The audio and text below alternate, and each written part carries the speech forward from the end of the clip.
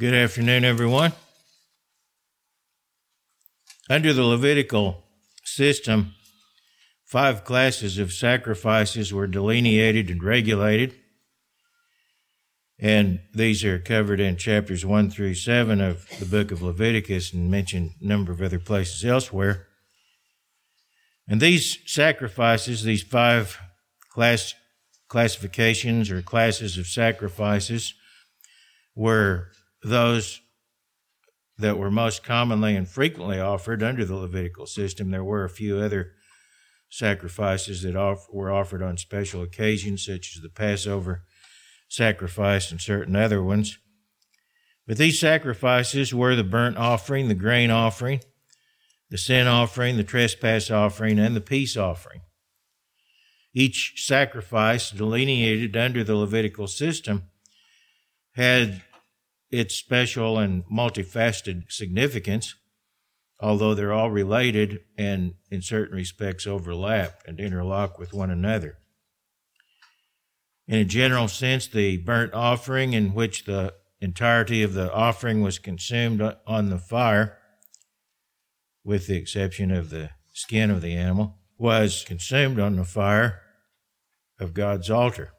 The entire sacrifice was burned up on the altar, so it was called the burnt offering. Now, burnt offering can also apply to other portions of other sacrifices that were burnt on the altar, such as the fat of other offerings, but in terms of the sacrifice itself referred to as the burnt offering, that was the entire animal that was burnt on the altar. And that in spiritual terms, symbolizes complete self-surrender to God on the part of the one offering the sacrifice. The grain offering, among other things, is an acknowledgement of God's sovereignty. The sin offering symbolized the propitiation of God's wrath through an expression of repentance and expiation of the sin of which one is guilty. The trespass offering symbolizes making amendment for sin or a satisfaction for sin. The peace offering symbolizes reconciliation and communion between the supplicant and God. The sacrifices were never an end in themselves, but were intended to teach spiritual lessons and to point to a greater reality. As we read in Hebrews 8, beginning with verse 4, "For if he were on earth, he would not be a priest." This is speaking of Jesus Christ.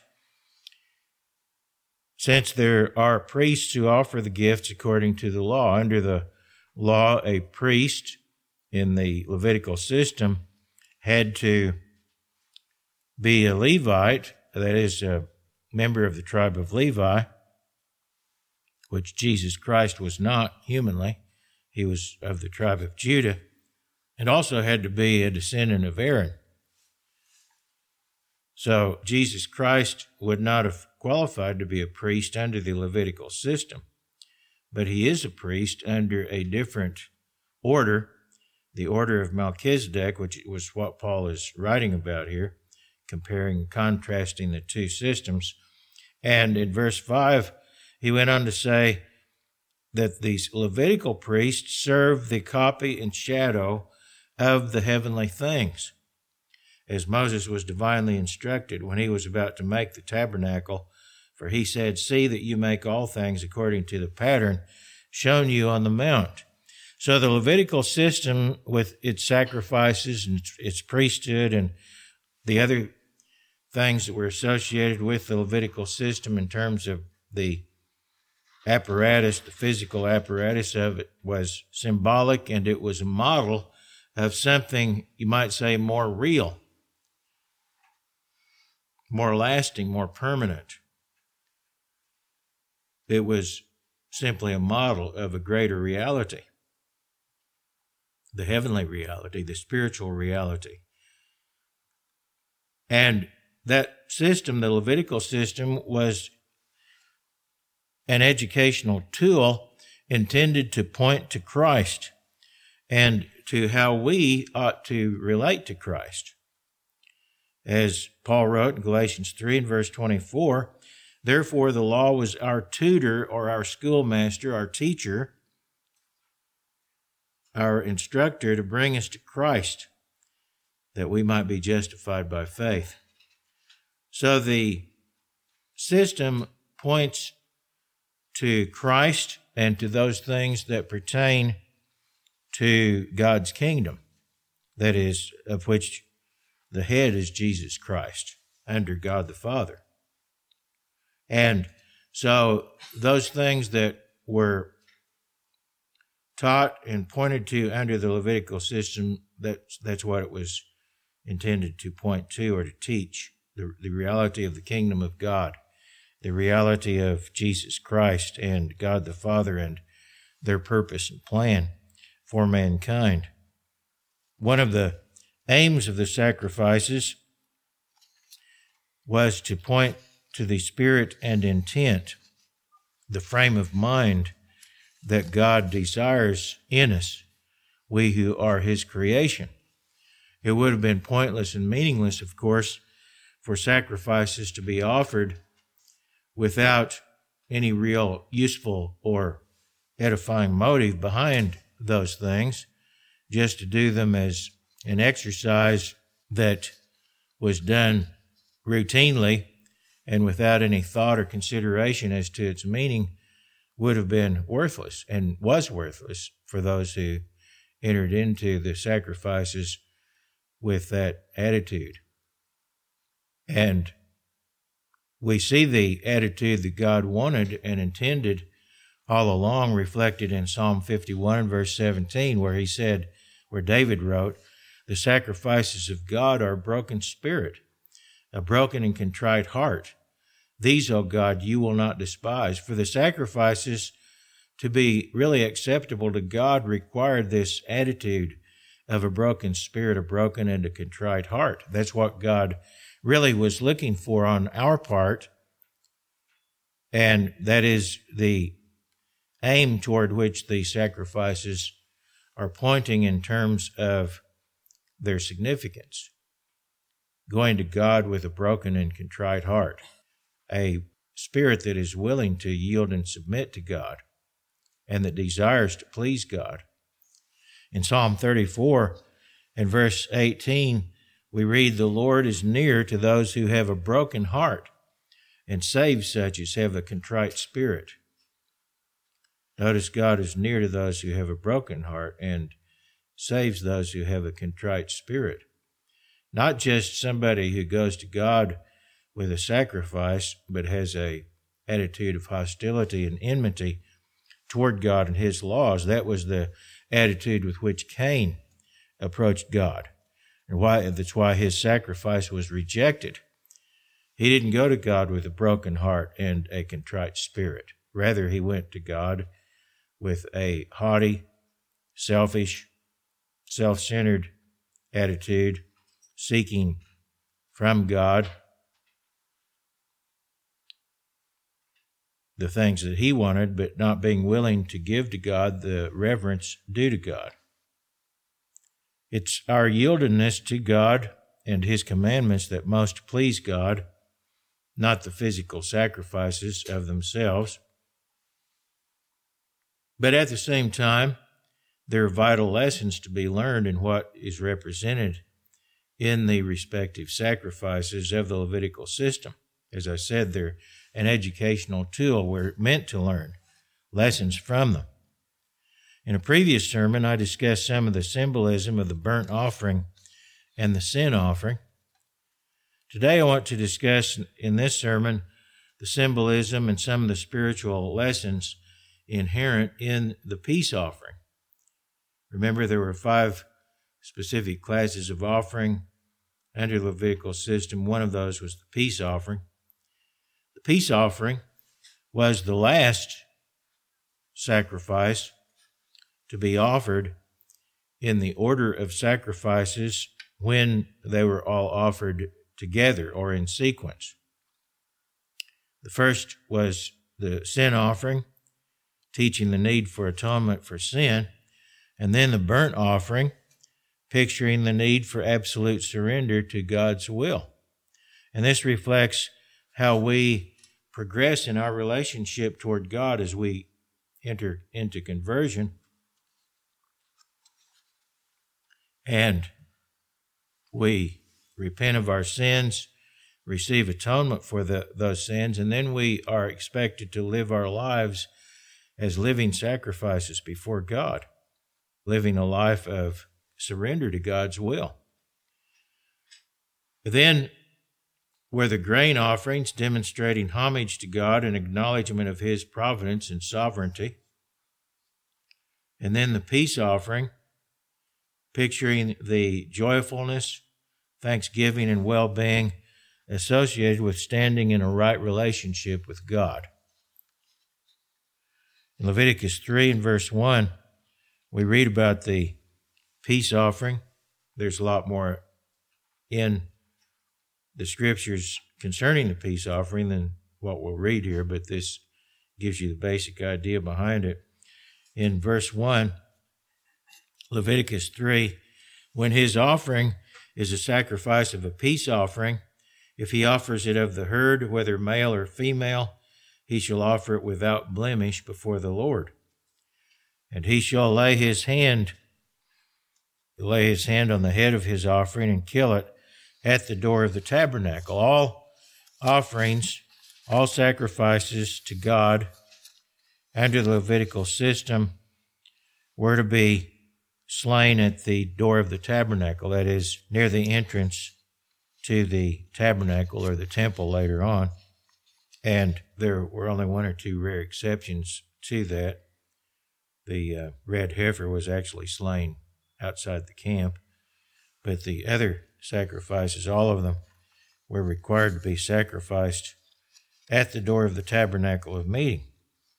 Aaron's sons, the priests, shall sprinkle the blood all around on the altar. Now, in some cases, the blood was poured out at the base of the altar. In other cases, the blood was sprinkled around the altar or on objects associated with the tabernacle, depending on the sacrifice and how it was to be administered in specific cases. But in the case of the peace offering, the blood was sprinkled around the altar, and he shall offer from the sacrifice of the peace offering an offering made by fire to the Lord. The fat that covers the entrails and all the fat that is on the entrails, the two kidneys and the fat that is on them by the flanks, and the fatty lobe attached to the liver above the kidneys he shall remove. So all of the fatty parts in the intestinal area of the animal was to be removed and burnt as a burnt sacrifice, a sacrifice made by fire to the Lord on the altar.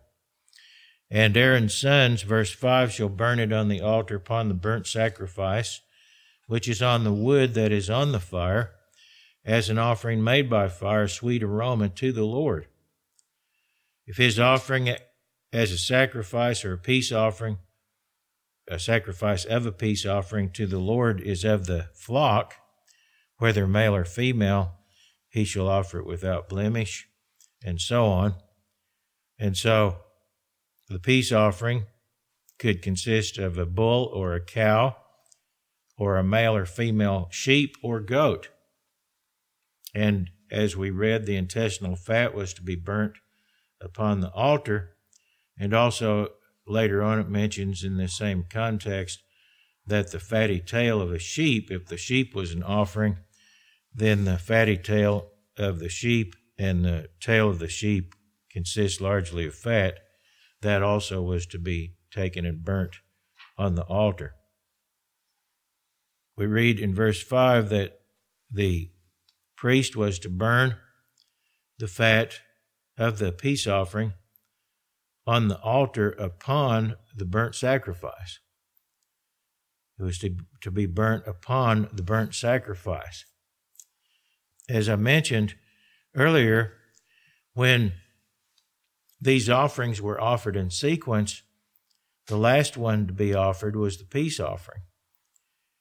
And the portions of the peace offering that were to be burned on the altar of burnt offering was to be laid upon those portions that had already been laid upon the altar as the burnt offering.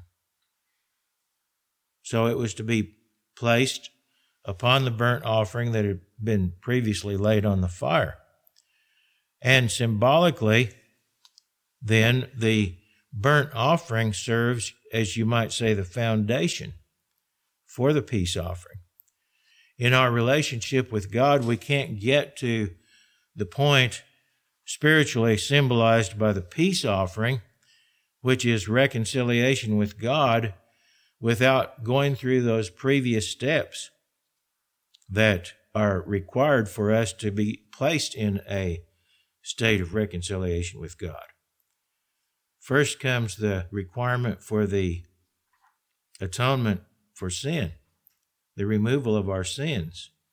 And then we must devote ourselves to God.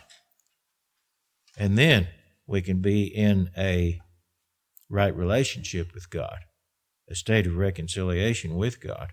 Of course, all of that goes together. It all fits together. And as I mentioned earlier, the sacrifices are all related and interlocking. But we need to understand that there are certain requirements in terms of having a relationship with God. There are things that God requires of us. God does not just take us as we are without anything being required of us in terms of our changing or our approach toward God and toward what God wants of us. The surrender of oneself can lead to peace with God. And it's interesting, too, that God himself paved the way, because it was the complete self-sacrifice of Jesus Christ, the sacrificing of Christ, offering himself as a sin offering and also as a burnt offering, in the sense that he gave up himself totally to God, both in the way he lived his life as well as the way he died. It was his sacrifice, ultimately, that makes possible the peace that can exist between God and man. Without the sacrifice of Jesus Christ as a sin offering and a burnt offering, there would be no peace, no hope of reconciliation between God and mankind. The peace offering was symbolically the sharing of a meal between the supplicant or the offerer and God. Notice in Leviticus 3 and verse 13, it says, "The priest shall burn them on the altar as food." This is burning the fatty pieces on the altar as food, an offering made by fire to the Lord. The fat of the offering was symbolically food for God. Literally, it could be translated that it is the bread of the offering by fire to the Lord. The bread of the offering, or the food of the offering by fire to the Lord. And the idea of the peace offering includes the idea of sharing a meal, so to speak, at God's table. Sharing a meal in the company of God at his table. And the part of the animal presented to God upon the altar is regarded as his share of the feast. And so it is called his food or his bread. Also symbolic of the sharing of the meal with God is that both the one offering the peace offering and the priests of God ate a portion of the sacrifice. So the priests of God also shared in the sacrifice, and they had certain portions that were reserved for them to eat, along with the portions that were given back to the supplicant or the offerer for him to eat, as well as his family and other people, as we'll get into later. In Leviticus 7, we read more about various sacrifices, including the peace offering. And in Leviticus 7 and verse 15, it says, "The flesh of the sacrifice of his peace offering for thanksgiving shall be eaten the same day it is offered. He shall not leave any of it until morning." And there were actually three distinct types of peace offerings.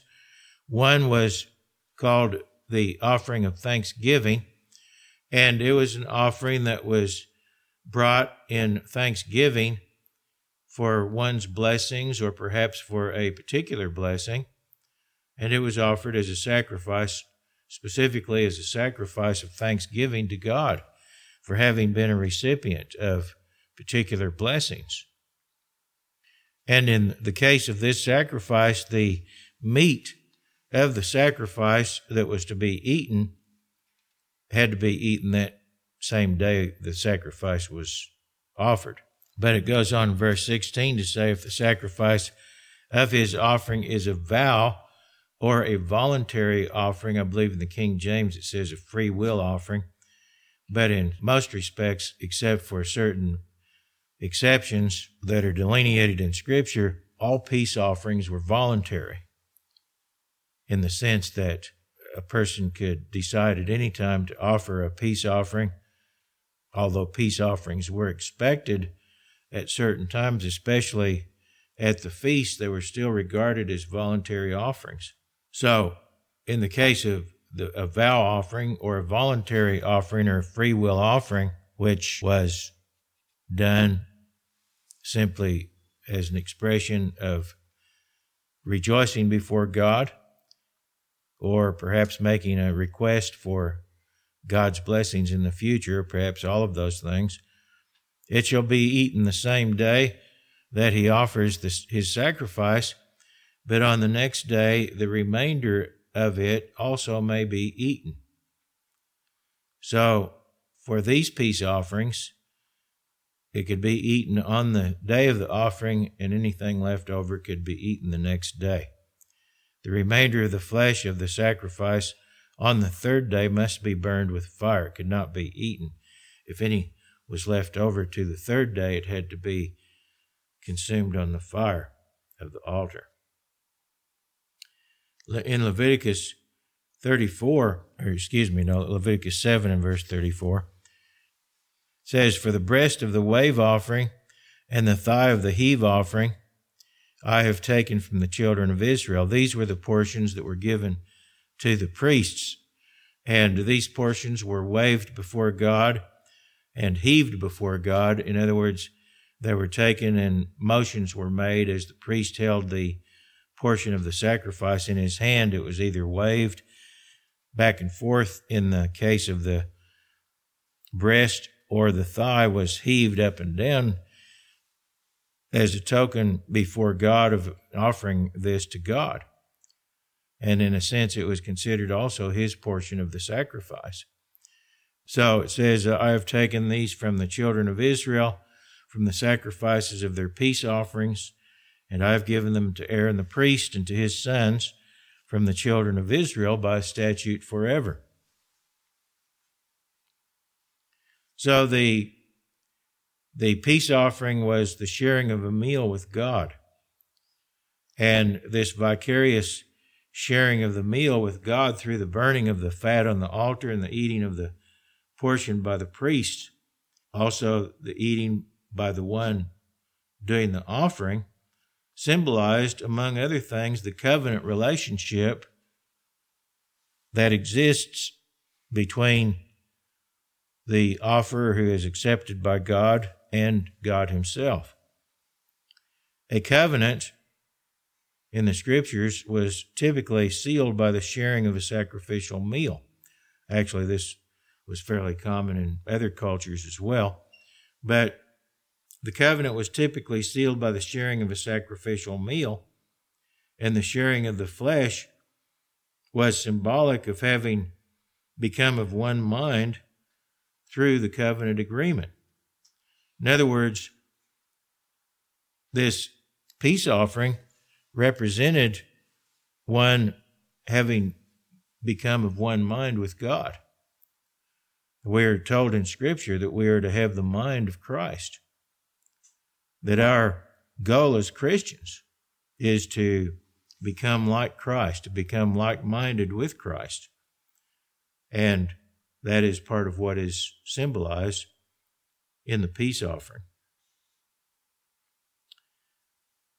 We see this sharing of sacrificial meal in a number of examples in Scripture. One of them is in the case where Jacob was about ready to leave Laban, with whom he had served as you might say, a hired servant or a slave, in a sense, for 14 years, and actually more than 14 years. And Jacob didn't feel that he was being treated fairly, and that Laban was interested in bilking him out of material goods that belonged to Jacob. And so he decided to leave, and he left secretly, but Laban found out about it and caught up with him and castigated him for sneaking away.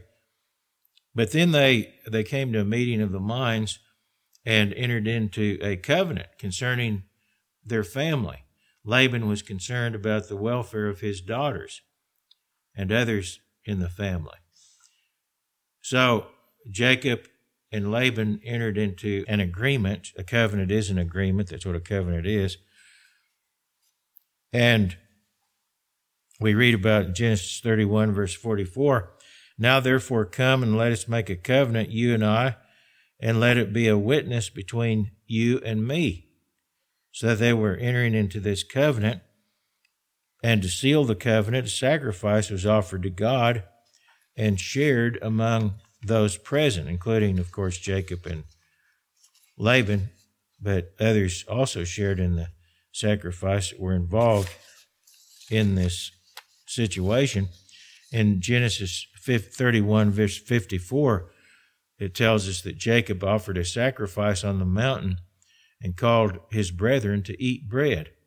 And they ate bread and stayed all night on the mountain. So they entered into this covenant, and it was sealed by a sacrifice that they shared together. Another example is the covenant between Abraham and God. And the details are slightly different in this case, but the same idea prevails. In Genesis 15, verse 5, then he brought him outside, or in other words, God brought Abraham outside and said, look now toward heaven and count the stars if you are able to number them. And he said to him, so shall your descendants be. And he believed in the Lord, that is, Abraham believed in the Lord, and he accounted it to him for righteousness. So Abraham's faith in believing God's promise was accounted for righteousness. Abraham had showed that he believed God's word, and he showed that in various ways, among them by doing the things that God told him to do. So God accounted that to him for righteousness. Then he said to him, I am the Lord who brought you out of Ur of the Chaldeans. How did he do that? Well, he told Abraham to leave. Told him to leave and you go up to Canaan. And Abraham obeyed. So God reminds him of that. He says, I brought you up out of Ur of the Chaldees to give you this land to inherit it. And he said, Lord God, how shall I know that I will inherit it? So he said to him, bring me a 3-year-old heifer, a 3-year-old female goat, a 3-year-old lamb, a turtle dove, and a young pigeon.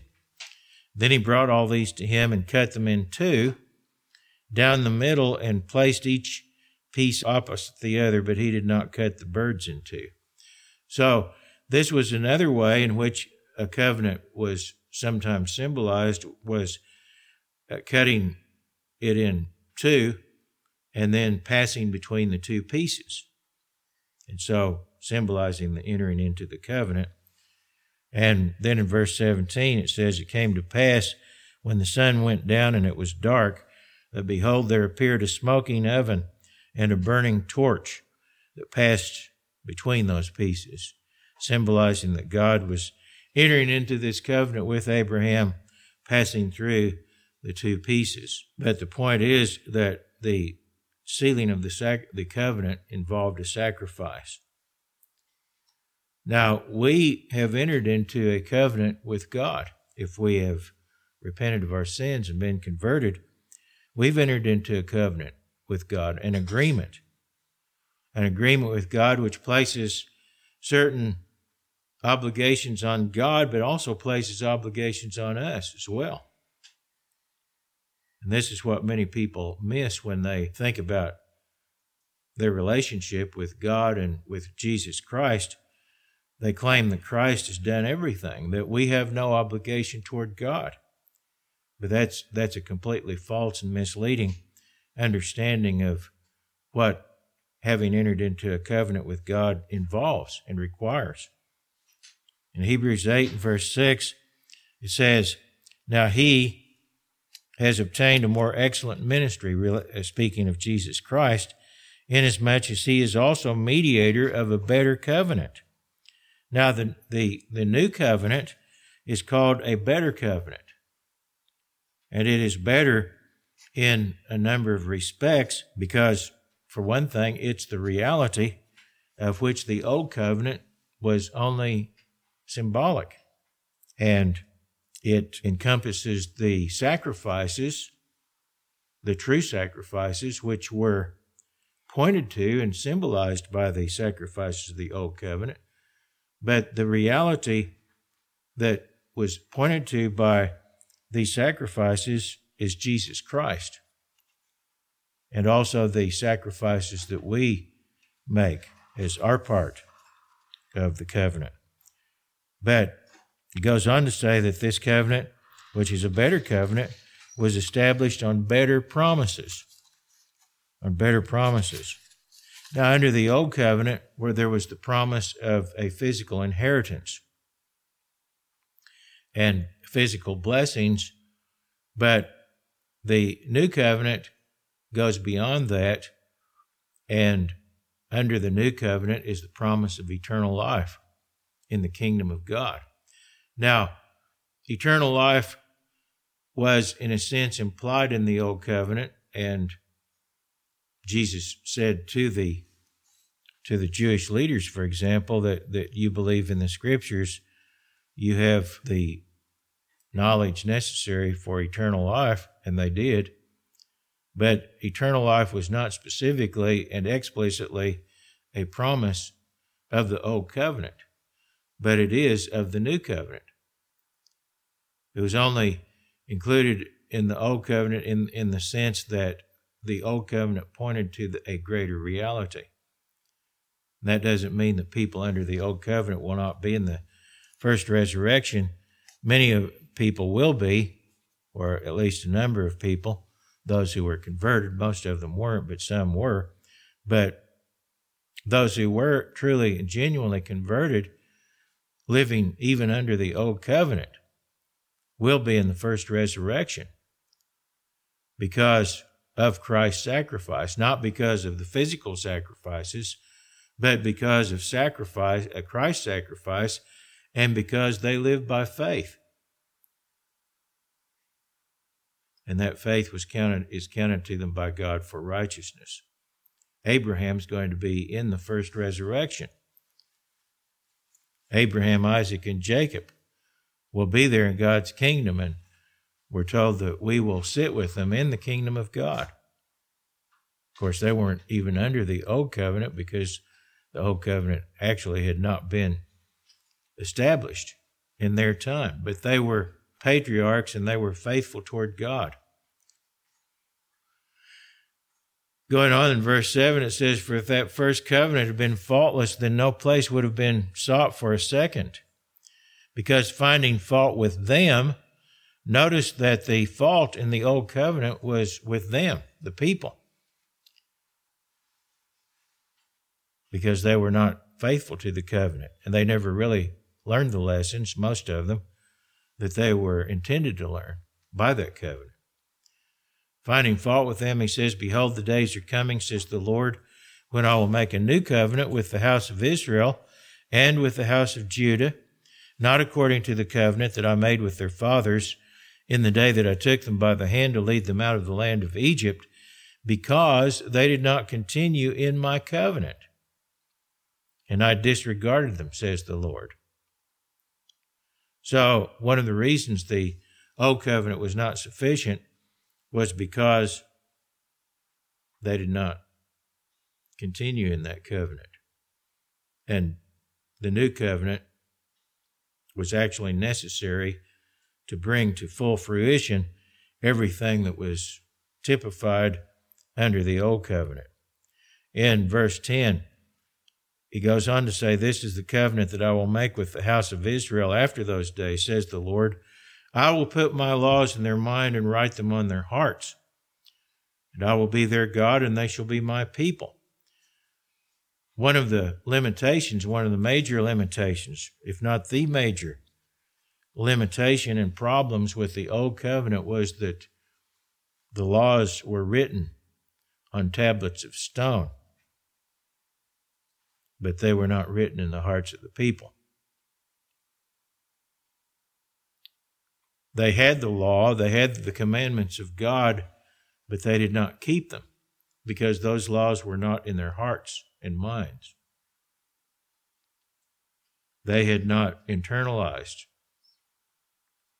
God's commandments and his way of life. And under the new covenant, we must internalize God's laws. They must become a part of our nature. Now, we have human nature, the nature that every human being is born with, which is a nature that tends toward lawlessness and sin.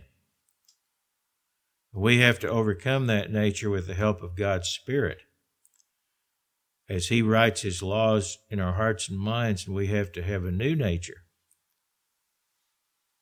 a new spirit, a new attitude, a new willingness to obey God and to keep his commandments faithfully. That's part of what our obligation is under the new covenant. God writes the laws in our hearts and minds, but we have to yield and submit to God for him to do that. We have to use the Holy Spirit. We have to study the Scriptures.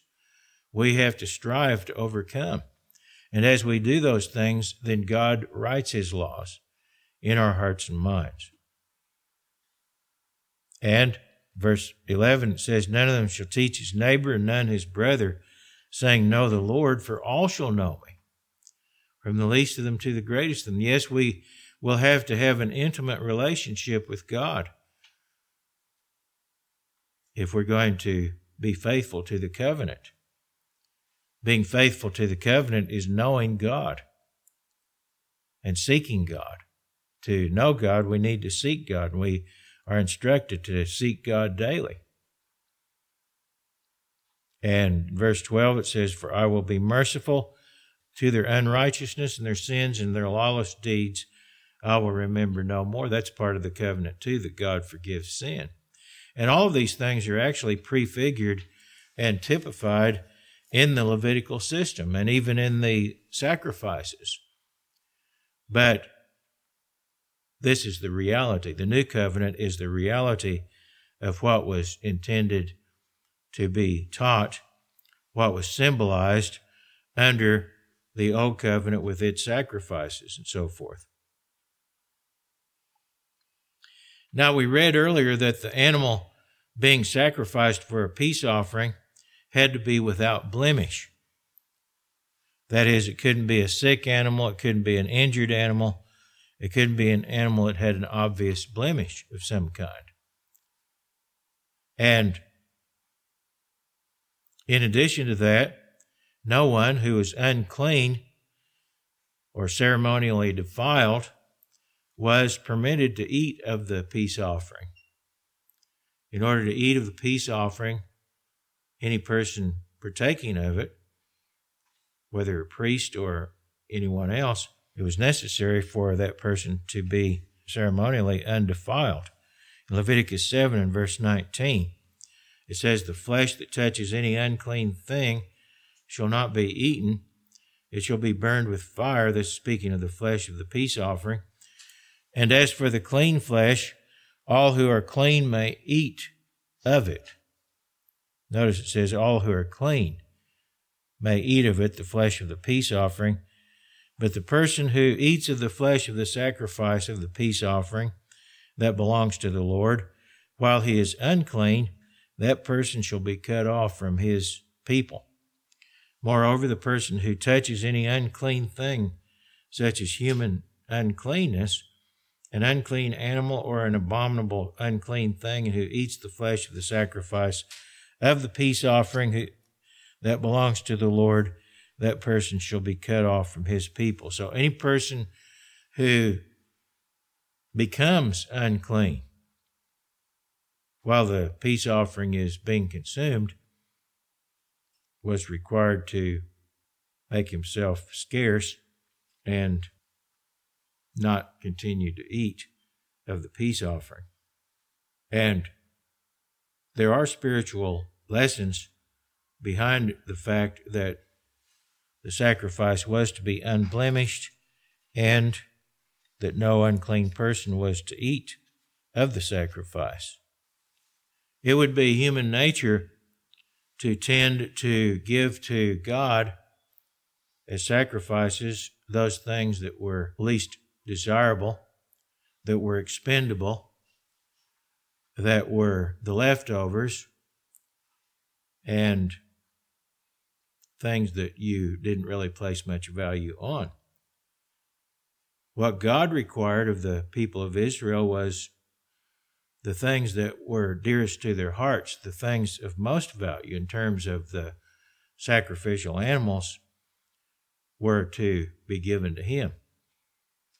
He was to receive the best. He was to be given animals that were not blemished, not sick, not malformed, not diseased in any way. And that tells us that we are expected by God to give to him our utmost devotion. That God ought to take first place in our lives and in our thoughts, not be somewhere in the backwaters of our concerns and considerations. God should be in the primary place of honor in our lives. We should honor God before anyone or anything else. That means that we put God before our country. We put God before our family. We put God before ourselves. Jesus Christ said, if you love your father, your mother, brother, or sister, or even your own life, more than you love me, you're not worthy of me. And this is part of what is symbolized by the fact that God requires an unblemished sacrifice. He requires the best that we can give him, and we are to do our best for God. We're to love him more than we love even our own children, our own husband, our own wife, our own father or mother, and as I said, our own country. We're to love God before we love our church. And some people have church confused with God. And their devotion is to their church and doing whatever the church tells them to do, and doing what God tells them to do is of secondary concern. And they will break God's commandments to keep the traditions of their church, to do the things that are popular with their peers in their church or social club or whatever. And it's not easy to put God first in this world, because this world is Satan's world, and the trends, you might say, the current, so to speak, the path the world is going down is not God's path. You have to swim against the current to please God and to put God first in your life. So, to be at peace with God, we need to be thinking about God constantly, so to speak. God has to be in our thoughts. His laws, His will, as expressed through His commandments, that has to be on our minds constantly. Do we just think about God when we're sick? Is that the only time we really give much thought to God and go to God and pray? There are many people who give little or no thought to God except when they're sick. Then they go to God and perhaps ask forgiveness, but other than that, they give little regard to God. God never even enters their thoughts unless there's some kind of disaster, some kind of trouble that they're in, and then they think about God. They expect God to bail them out. Jesus said, Matthew 6, verse 33, seek first the kingdom of God and His righteousness. We need to put God first, and that's what is symbolized in part by the fact that the animals given to God were to be unblemished animals, not just the leftovers, not just the scraps, not just the ones that were undesirable and expendable. And so we ought to ask ourselves, how do we view our obligations to God and the things that we offer to God? Are we giving to God the best that we can, the best of our time, the best of whatever we might be giving to God? Does God come first in our lives? Or does He just get the scraps, the cast-offs, and the leftovers? God has given everything for us, and among the things that He has given to us is an unblemished sacrifice. God not only requires of us an unblemished sacrifice in the sense of how we live our lives, He's blazed the trail by giving us an unblemished sacrifice offered for our benefit. In 1 Peter 2 and verse 18, Peter wrote that you were not redeemed with corruptible things like silver or gold from your aimless conduct received by tradition from your fathers, but with the precious blood of Christ, as of a lamb without blemish and without spot. The unblemished sacrifice points to Christ, who is the ultimate sacrifice, and the fact that He lived a sinless life, that He was unblemished in His character. He was perfect before God, and He was offered, and He offered Himself and gave His life and shed His blood for us. One of the lessons that we can draw from the fact that no unclean person was to eat of the sacrifice is that to be reconciled to God, to be fit to share fellowship with God in a communal meal, so to speak, requires repentance. It requires having had our sins remitted, washed away and cleansed so that we are clean before God. We're no longer defiled by our sins, but they have been cleansed and washed away. In Acts 2 and verse 38, a group of Jews that Peter and other apostles had been preaching to asked what was required of them. And Peter said to them, repent. Acts 2 and verse 38, repent, and let every one of you be baptized in the name of Jesus Christ for the remission of your sins, and you shall receive the gift of the Holy Spirit. So they were told that they needed to repent, to have their sins remitted, their sins to be washed away, to be cleansed of their sins. They had to repent and receive the gift of the Holy Spirit. Now remember that the peace offering represents reconciliation or peace with God. That's why it's called the peace offering.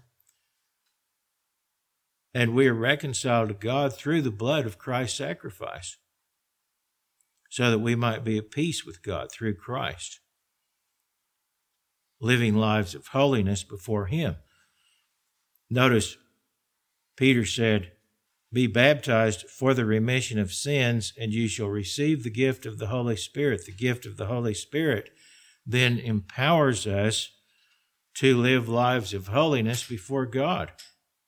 And we must be living that sort of life to be at peace with God. It's not only having our sins forgiven, but it also has to do with how we're living our lives.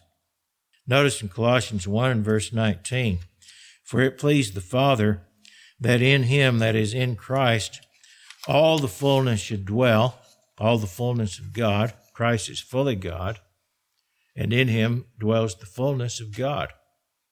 Verse 20, "By Him," that is by Christ, "to reconcile all things to Himself." That is, God, through Christ, reconciles us to Himself. "By Him, whether things on earth or things in heaven, having made peace through the blood of His cross." This is a very large part of what the peace offering symbolizes. "And you who once were alienated and enemies in your mind by wicked works, yet now He has reconciled in the body of His flesh through death, to present you holy and blameless and above reproach in His sight, if indeed you continue in the faith." All of this is included in the symbolism of the peace offering. It's not just a matter of having been reconciled by the washing away of our sins. That's part of it. But we're also to be presented to God as holy and blameless and above reproach by continuing in the faith, grounded and steadfast, and are not moved away from the hope of the gospel which you heard, which was preached to every creature under heaven, of which I, Paul, became minister. Having been reconciled with God through Christ's sacrifice, then we can rejoice before God because we have a right standing with God. In Romans 5, verse 8, God demonstrates His own love toward us in that while we were still sinners, Christ died for us. Much more than having been justified by His blood, we shall be saved from wrath through Him. For if when we were enemies, we were reconciled to God through the death of His Son, having been reconciled, we shall be saved by His life. And not only that, but we also rejoice in God through our Lord Jesus Christ, through whom we have now received the reconciliation. We're saved as Christ lives His life in us, not only by the fact that He died for us, but that He lives in us. We're saved by His life, the Spirit of God dwelling in us and helping us to remain faithful. And so we can rejoice in God through our Lord Jesus Christ, through whom we have now received the reconciliation. This is what is pictured by the peace offering. Sometimes peace offerings are referred to as fellowship offerings, and that term conveys a similar idea to peace offering. And peace offerings were shared with others in fellowship. Peace offering is, in a sense, you might say, having fellowship with God, or demonstrating your fellowship with God and with others in the community as well. Peace offerings were commonly shared with others. The meat of the offering was not eaten entirely by the person who brought the sacrifice. Often the peace offerings were shared with others, and sometimes on special occasions like feasts, the kings, those who were the leaders in the nation, would bring peace offerings, would bring animals to the feast to be offered as peace offerings, and then the meat distributed to the people of the nation. And so the peace offerings in some cases especially with righteous kings and rulers, they would bring a number of peace offerings on an occasion like the Passover and Feast of Unleavened Bread, and those offerings would be slaughtered and distributed to the people. And so the whole nation shared in the offerings, the fellowship offerings, or peace offerings. In Deuteronomy 12, in verse 17, says, "You may not eat within your gates the tithe of your grain or your new wine or your oil." This is speaking of the second tithe, that was a tithe that was to be saved to keep the various feasts of God, the pilgrim feasts as they were called. "You may not eat within your gates the tithe of your grain or your new wine or your oil, or the firstborn of your herd or your flock, or any of your offerings which you vow, of your freewill offerings or heave offerings of your hand." These are talking about peace offerings in the latter case here. "But you must eat them before the Lord your God in the place which the Lord your God chooses, you and your son and your daughter, your male servant and your female servant, and the Levite who is within your gates, and you shall rejoice before the Lord your God in all to which you put your hands." So notice that the tithe that was to be kept for the keeping of the feasts was to be eaten and consumed in the keeping of the feasts, and the peace offerings also were to be shared. And it says, you, your son, your daughter, your male servant, your female servant, the Levite who is within your gates shall rejoice before God. In Deuteronomy 16, it says, "Then you shall keep the Feast of Weeks, or Pentecost, to the Lord your God with the tribute of a freewill offering from your hand." This is a peace offering. And those who could afford to do so were expected to bring a peace offering to the feast, which you shall give as the Lord your God blesses you. So if God had blessed individuals in such a way that they could afford to bring a peace offering, which is what is free will offering, it's a type of peace offering,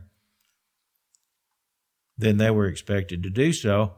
And in verse 11 it says, "You shall rejoice before the Lord your God, you and your son and your daughter and your male servant, your female servant, the Levite who is within your gates, the stranger and the fatherless and the widow who are among you, at the place where the Lord your God chooses to make his name abide."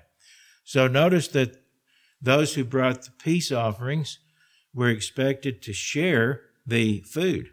So it was a communal offering. It was a fellowship offering in which not only the offerer shared with God, but God and the one who did the offering shared with the entire community in partaking of the sacrificial meal.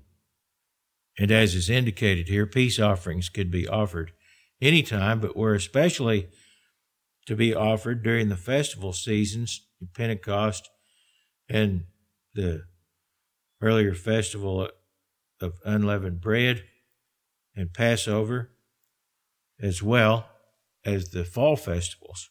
They were typically offered especially during the feast seasons, and enjoyed as communal meals that were shared among all keeping the feast, including those who were less fortunate, such as the fatherless and the widows. And this was what God wanted. Now, one of the things that this reminds us of is that Christ promises us that we will sit at his table in his kingdom. Luke 22 and verse 27, Jesus said, "Who is greater, he who sits at the table or he who serves? Is it not he who sits at the table? Yet I am among you as the one who serves. But you are those who have continued with me in my trials, and I bestow upon you a kingdom just as my Father bestowed one upon me, that you may eat and drink in my table in my kingdom, and sit on thrones judging the 12 tribes of Israel." Now this promise was specifically made to some of Jesus' closest disciples, but that promise does not pertain only to them. Notice in Revelation 3, Jesus promises, in effect, the same promise to us, those who are repentant before him. In Revelation 3 and verse 19, Jesus says, "As many as I love, I rebuke and chasten. Therefore be zealous and repent." Notice we're told to be zealous and repent. "Behold, I stand at the door and knock. If anyone," that could be you or me or anyone, "if anyone hears my voice and opens the door, I will come in to him and dine with him, and he with me." I will come in and dine with him. I will share the sacrificial meal with him, the fellowship meal. "And he with me. To him who overcomes, I will grant to sit with me on my throne, as I also overcame and sat down with my Father on his throne." Those who are in the first resurrection will be priests and kings in the kingdom with God, in a sense sitting on Christ's throne with him and partaking of his bounty, the things that he provides. In fact, there's a prophecy, I believe it's in Isaiah 25, that God will provide a feast for the entire world during the time of his kingdom. When Jesus Christ sits on his throne, God will provide a feast, a continual feast for the entire world. That's part of what's pointed to by the festal offerings, the peace offerings that were offered during the feast as well as at other times of the year. Our spiritual fellowship with one another is predicated on our having fellowship with God. If we don't have the right relationship with God, then we cannot truly have the right kind of relationship with one another. And having that fellowship with God is predicated on our walking before God in the light of his truth. We're to walk before God in truth, in obedience to his word. In 1 John 1 and verse 1, we read 1 John 1 and verse 1, "That which was from the beginning, which we have heard, which we have seen with our eyes, which we have looked upon, and our hands have handled, concerning the word of life. The life was manifested, and we have seen and bear witness and declare to you that eternal life which was with the Father and was manifested to us," or revealed to us, to what manifested means. "That which we have seen and heard we declare to you, that you also may have fellowship with us."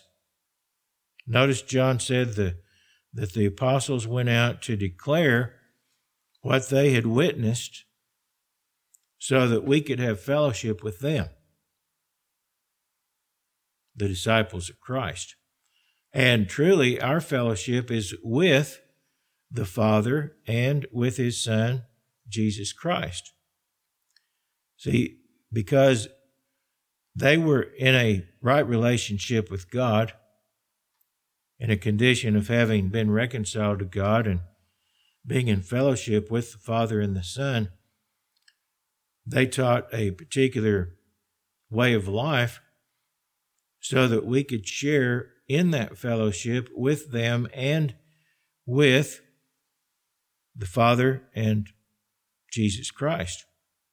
"These things we write to you that your joy may be full. This is the message which we have heard from him and declare to you, that God is light, and in him is no darkness at all. If we say we have fellowship with him and walk in darkness, we lie and do not practice the truth." So if you're following a path that is the path of darkness, of falsehood, of lies and deceit, false doctrine, and you claim that you have fellowship with God, you are deceived, is what this tells us. because it says that God is light and in him is no darkness. And if we walk in darkness, we lie, saying that we know God, that we have fellowship with God. We are lying and we're not practicing the truth. You can't be living a lie. You can't be following lies and deceit and spiritual blindness and be in a perfect relationship with God. Now, God is merciful, and God may overlook certain things, and how much he will overlook is not for me to determine, but we need to strive to be on the right path and to make sure that what we are following is in fact true.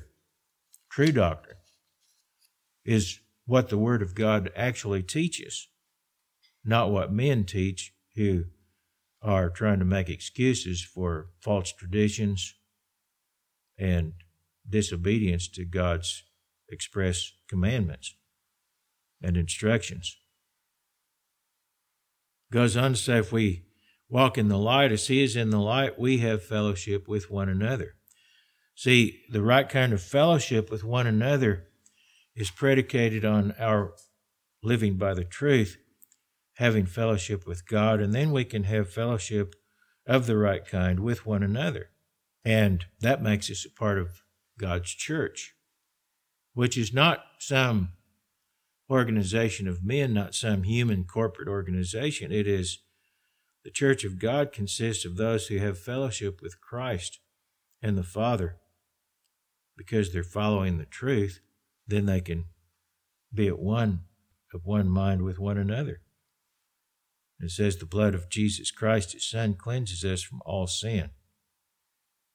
Peace offerings and the sacrifices in general remind us of another important consideration, and that is that our relationship with God is a reciprocal relationship. It's a give and take relationship. It's not all take on one end and all give on the other, but it is a relationship that is mutually beneficial. We give our devotion and obedience to God, and from that we receive all manner of blessings and benefits, for which we also in return give thanks. We give thanksgiving to God as he blesses us and gives to us. God provided the oxen, the sheep, the goats, and the grain and other crops for the offerings that were given under the Levitical system. He provided all of those things, and he required only a small portion in return. Relatively small portion was required to be given back to him. But he provided all those things to begin with. There are lots of people who begrudge giving anything to God. They don't acknowledge God as the benefactor and the source of their blessings. They're not willing to give God anything. There are those who are hostile to the very idea of showing any deference or respect toward God or giving to God anything. And it's unfortunate because they're the ones that will suffer the greatest from their spirit of disrespect and contempt for God. God showed his devotion to us through the sacrifice of his Son, Jesus Christ. And we, in turn, show our devotion to God by yielding to him and obeying him and by giving thanks to him. God gives to us life, breath, and sustenance. He provides everything for us necessary for life. And we give to him our tithes and offerings, as well as our thanksgiving and other gifts that are expected to be given on our part. In Deuteronomy 30 and verse 9, God said to Israel, "The Lord God will make you abound in all the work of your hand, in the fruit of your body, in the increase of your livestock, and in the produce of the land of your land for good."